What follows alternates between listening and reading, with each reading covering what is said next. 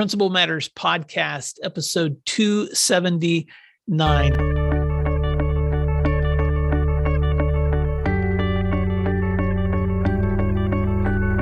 Hi, friends. This is Will Parker, host of Principal Matters, the School Leaders podcast, where each week I bring you inspiring, innovative, and imaginative ideas for your own school leadership. This week, we're talking about empower, support, engage with my guest, Chris Jones. Dr. Christopher Jones has been an educator in Massachusetts for 22 years. He has finished his 14th year as a building administrator, and true to his why of improving the educational experience for as many people as possible, he is currently the principal of Whitman-Hanson Regional High School in Whitman, Massachusetts. Chris is passionate about continuous improvement and the idea that success is not a destination, but a process. He is a teacher-centered principal, as he calls himself, and his beliefs around the importance of positive work environments, continuous growth, and a healthy family work life can be seen in his presentations and workshops. He is also the host of the podcast, C2 Lead. He's a blogger. He's active on Twitter. He vlogs on a weekly basis. And his overreaching goal is to positively model continuous improvement in all facets of life. Chris Jones, welcome to Principal Matters. Please fill in the gaps on that introduction. And why don't you tell listeners something else they may be surprised to know about you? Yeah, first I want to say thank you very much for having me on. I'm incredibly excited and honored to be part of this great show. I'm an avid listener, and I really like what you stand for. So, filling in the gaps on what you said, you hit just about all of it. It's I'm always talking about the idea of continuous improvement, and not because we're not good where we are, but if we're as good as we are where we are, just think about how much better we could be with 1% improvement. I talk about that a lot. I talk about how it's a continuous process. You don't just arrive at being successful overnight. It's something that all the little steps make that up. I'm teacher-centered. I'm sure we're going to talk about that in a little while. A lot of times before I explain any of that, people look at me and they say, what are you talking about? You can't be a principal and be teacher-centered. You got to be student-centered. But like I said, we can talk about that. Something about me people might not know about me or be surprised about. I'll use something that just came up. I was interviewing somebody for my podcast, and they were surprised to hear that education is a second career for me. I used to be a coppersmith, and that's something that not everybody knows. And I think it's my second career, I think, and it took me a while to get into education because I struggled with my experience in high school. And because of that has to do with my whole just cause that you mentioned at the top of the show, the idea of improving the educational experience for everyone involved. And I always add onto that by being purposeful, acting with integrity, and building character. So that all, I'm sure we're going to hit on all that stuff, but that was the genesis of the idea for my book, and some discoveries that I had to come to through reflection about my own experience. Wow. That led me to that. Well, I did not know you were a coppersmith before education, but that's so cool to know, Chris. And I also know you're the dad of two boys. And so I get to see when you put updates on Twitter, it always makes me happy to see it when you can transition from principal to dad. And you're just doing such great work in Massachusetts. You're also the author of a new book, How Do You See, SEE, Your Staff? And you talk a little bit about those struggles that you had as a student and how that has influenced you as a teacher-centered principal. So let's talk about it. Why do you call yourself a teacher-centered leader?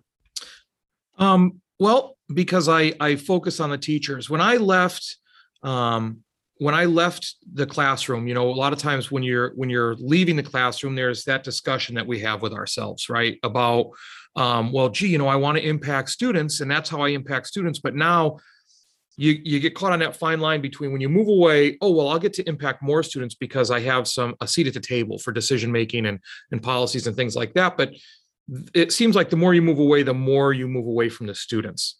And so I look at teachers as my big domino, my first domino. if I get teachers excited about coming to work and really living in their passion, the whole idea of supporting them, engaging them, and empowering them, then those teachers like coming to work. And so then that puts itself into their classroom, into their work. Kids can see they're passionate about it. There's no way that a student that's sitting in front of a teacher that's excited about what they're doing, that's empowered about taking risks, there's no way that student doesn't benefit. So instead of being able to hit that 100+ students that I was able to before as a class, now by empowering those teachers, I can hit the 1,100 students in the school. I don't hit each one of them individually, but I know that I'm improving their experience by improving the teacher's experience.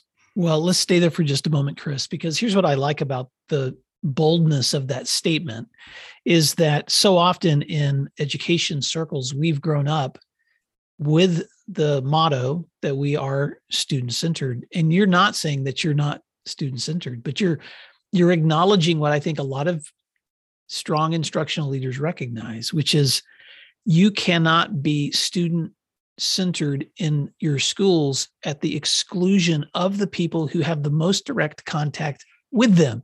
And so here, this is the cool thing about leadership is that you recognize at some point that my ability to support and resource and empower teachers is directly influencing their ability to reach students. And so they all go hand in hand. And so I've had those conversations in the past where I've gotten some pushback because I tend to think so much about the perspectives of my teachers. And I'm always confused, like, well, why would those not be like companions to one another? Shouldn't I be supporting and considering the perspectives of my teachers? Because this can't be an us versus them. If this becomes an us versus them, then we're not reaching kids. Right.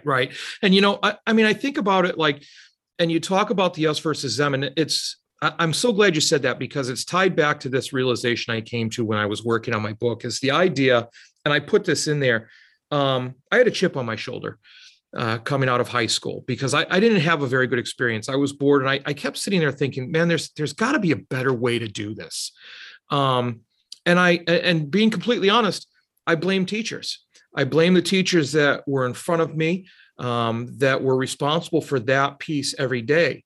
But being the 15, 16, 17-year-old that, knows everything about the world, it wasn't until later that I realized that those teachers were doing the best they could do under the given circumstances, because nobody gets up, especially in the field of education, nobody gets up and says, you know what, I'm going to go to work today and I'm going to be awful.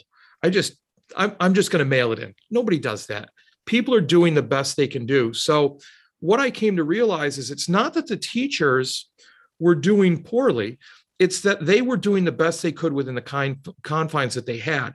So as a leader, the way I unlocked that for students, much like myself, that, I didn't get in trouble and all that stuff. I was just disengaged, is to make sure that those teachers have a context that they're within that lets them create that excitement, lets them light students on fire towards education and get them going.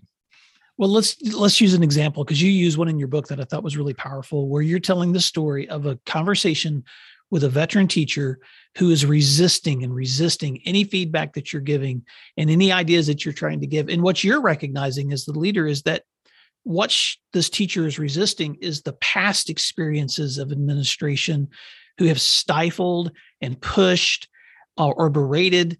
And so take us to the end of that story. How are you able to transform conversations with that teacher to empower that teacher once they realized you were in this for them?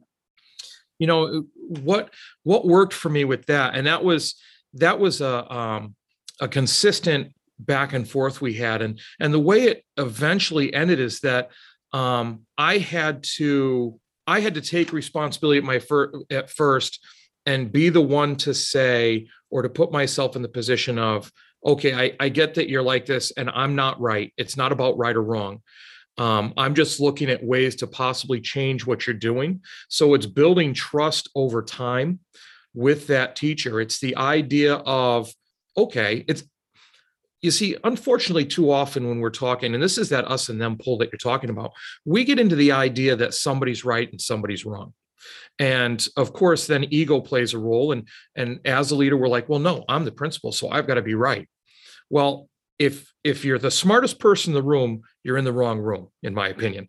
So it's just when you have that constant pushback, you have to prove to the teacher through consistent action that you're there to help them. So when you give suggestions, when you talk about going a different way, you have to prove to them, you have to walk the talk. You have to prove to them every day that what you're talking about isn't a got you. It isn't about you saying that you're falling short. It's about, look, I'm really here to help support you in getting better, because everybody wants to be better at their core. It's just the idea of getting okay with feeling uncomfortable and getting there. Well, I love that, Chris. And let's stay there for a little bit, because you talk about in your book the cycle of teacher-centric leading. What is that cycle, and how could other school leaders maybe understand that better? Sure. The whole idea is it's a cycle, and it starts at support, right? And oftentimes when people hear me say that I'm a teacher-centered leader, they think that I always stick up for the teacher and the teacher's always right and all this. That's not what it's about. It's about that improvement piece. So it starts with supporting the teacher. It starts with noticing where the teacher is strong, where they need to improve, and helping them create a map by showing them those gaps that they have. They have to cross this gap, if you will, for lack of a better, or to give you a good image. They have to cross this gap and they have to build a bridge. So you're helping them build that bridge, but eventually to get from point A to point B, if they're really going to own getting better, they need to choose the map of how they get there. And then as a leader, you need to fill in the areas that they need to be lifted up along that journey. Once you support teachers like that and they see that you're supporting them, much like that disgruntled teacher, right? Once they see that you're supporting them, they start to get engaged. They start to see those little threads of, hey, yeah, this is, man, I did this. It wasn't a got you. I'm really being supported. So now I'm engaged to try a little bit more. Now I'm really kind of getting excited about it. And one of the broad-based ways I talk about engaging teachers is the idea that we have a vision for our school. Well, people are individuals. So if you want to engage them in the broad vision of the school, you have to show them how their personal feelings, their personal why they got into education fits within that vision, how they're connected. And then they become engaged in the whole process of working towards that, because if they can realize it under the broader vision, even better. Once they get engaged, you have to let them step out on their own. And that's that whole following that map piece. You have to empower them to make decisions on their own. And a way to illustrate this is if a teacher comes to you with little questions about every single little thing, can I do this? Is it all right if I do this? You have not empowered them. They should feel comfortable enough to make those decisions, instructional decisions, things like that on their own. Once you empower them, you start the circle over. The whole idea is to get that support, engage, empower circle spinning like a flywheel as fast as you can. Now, the way to do that is once you empower somebody, if you've empowered somebody properly, they're going to fail. That's the scary part. So if you've pushed them just far enough, man, it is so tempting as leaders to have somebody do something, have it not go perfect and say, oh, well, I would have done it this way, because maybe they didn't do it the way you want to do it. But you have to step back, let that happen, compliment them on what went right, and then reflect on what they could do next time. Because if you don't hit that next support piece, that reflect on what they could do next time, or letting them know what a good job they did with the power that you gave them, then, man, they're never going to start stepping out again. And you just stop that whole cycle.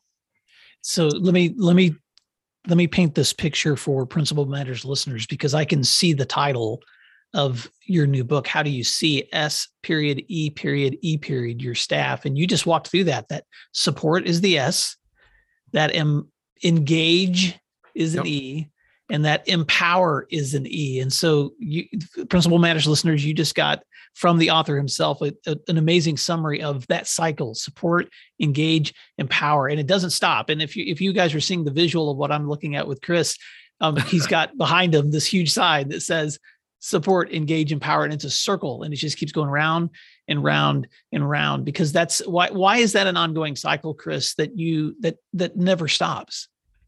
Because in reality, there is never a point in our lives where we don't need some support. I mean, there are so many sayings for it, like find your tribe or mentors or coaches. No matter how good we are at whatever we're doing, we can always use some support because we hit a roadblock. No matter what we're doing, sometimes it gets a little dull. We need to get engaged somehow. We need to rekindle that fire. And we always need to be empowered if we're going to continue to grow in whatever it is we're involved in. So all along that whole wheel, it needs to keep happening, because if one of those breaks down, you're not going to get the other. I mean, think about it. If you're empowered and you fail and you don't get support, well, you're less likely to ever try and be empowered again.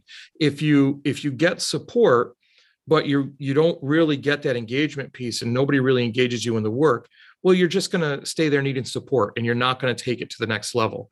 And if you're engaged, but you never get empowered, that engagement's going to die down, because as people, right, we like to step forward. We like to be engaged in something and always be interested. And if that interest dies down, well, then we move off and we stagnate. All right. So let's talk about some nitty gritties. Because if you were a coach and you were just giving me your coaching philosophy, and I can understand, like, this is the mindset Chris has when he steps onto the field or the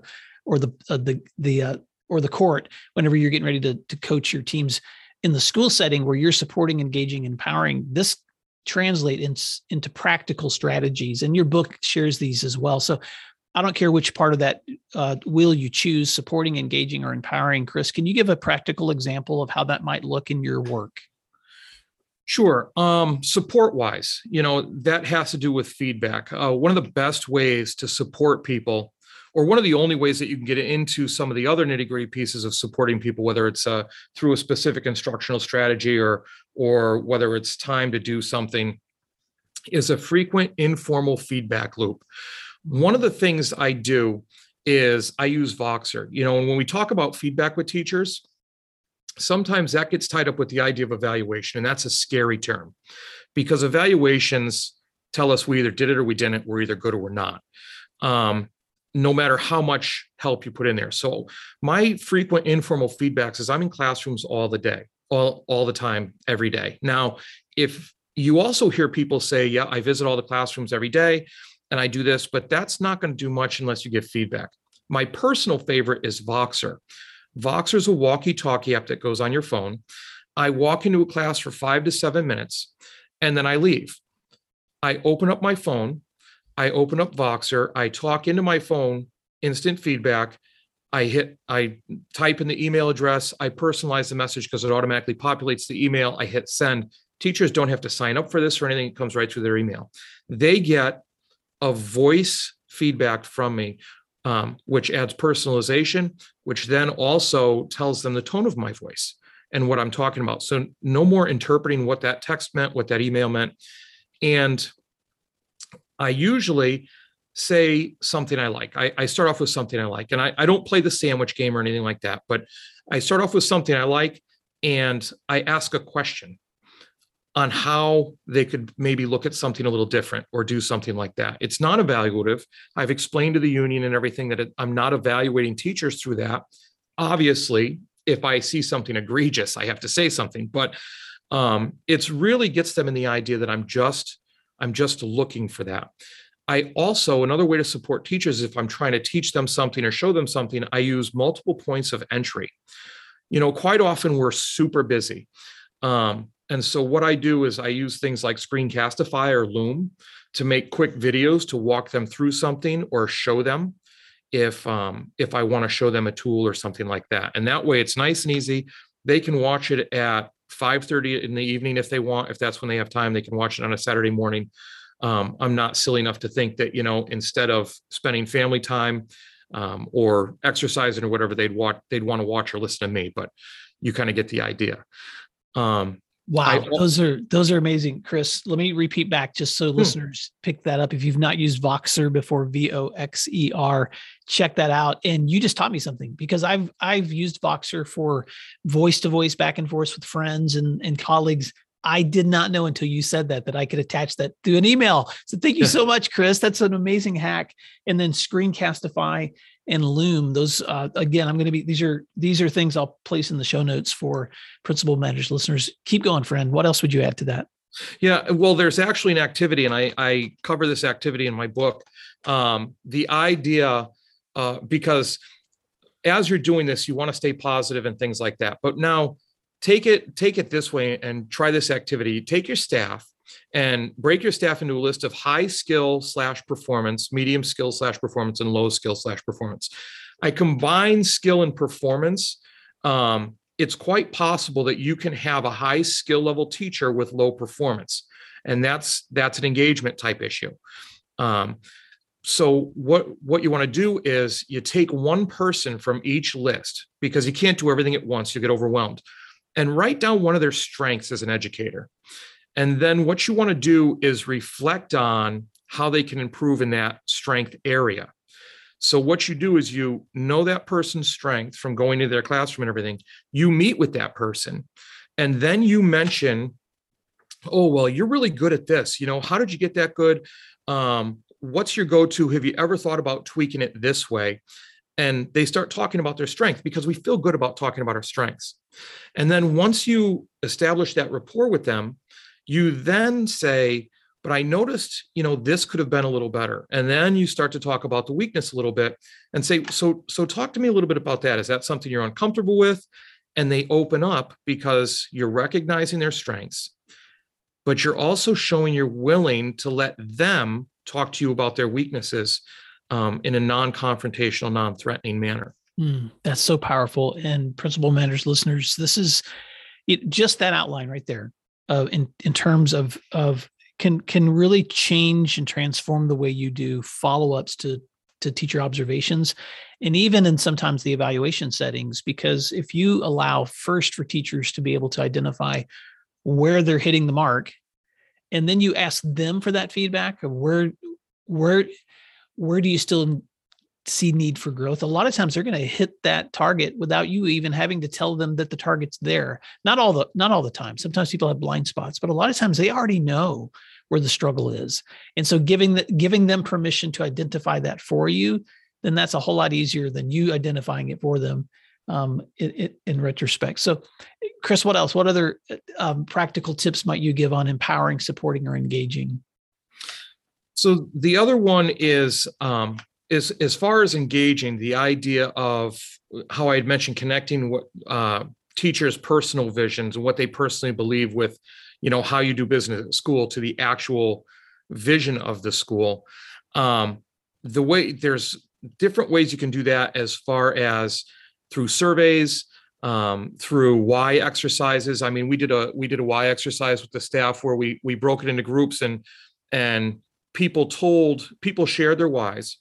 And then what we did is, once we did that and came to the whys, we split up and regrouped and looked for commonalities in our whys and picked out certain different phrases, certain attitudes, certain perspectives. And then what we did is we shared that as a group, and then we broke into groups again, and the groups, with their shared whys and the themes that came out, they created stories based on those themes. And to watch people's reaction when they were listening to a story, because we all learn from stories.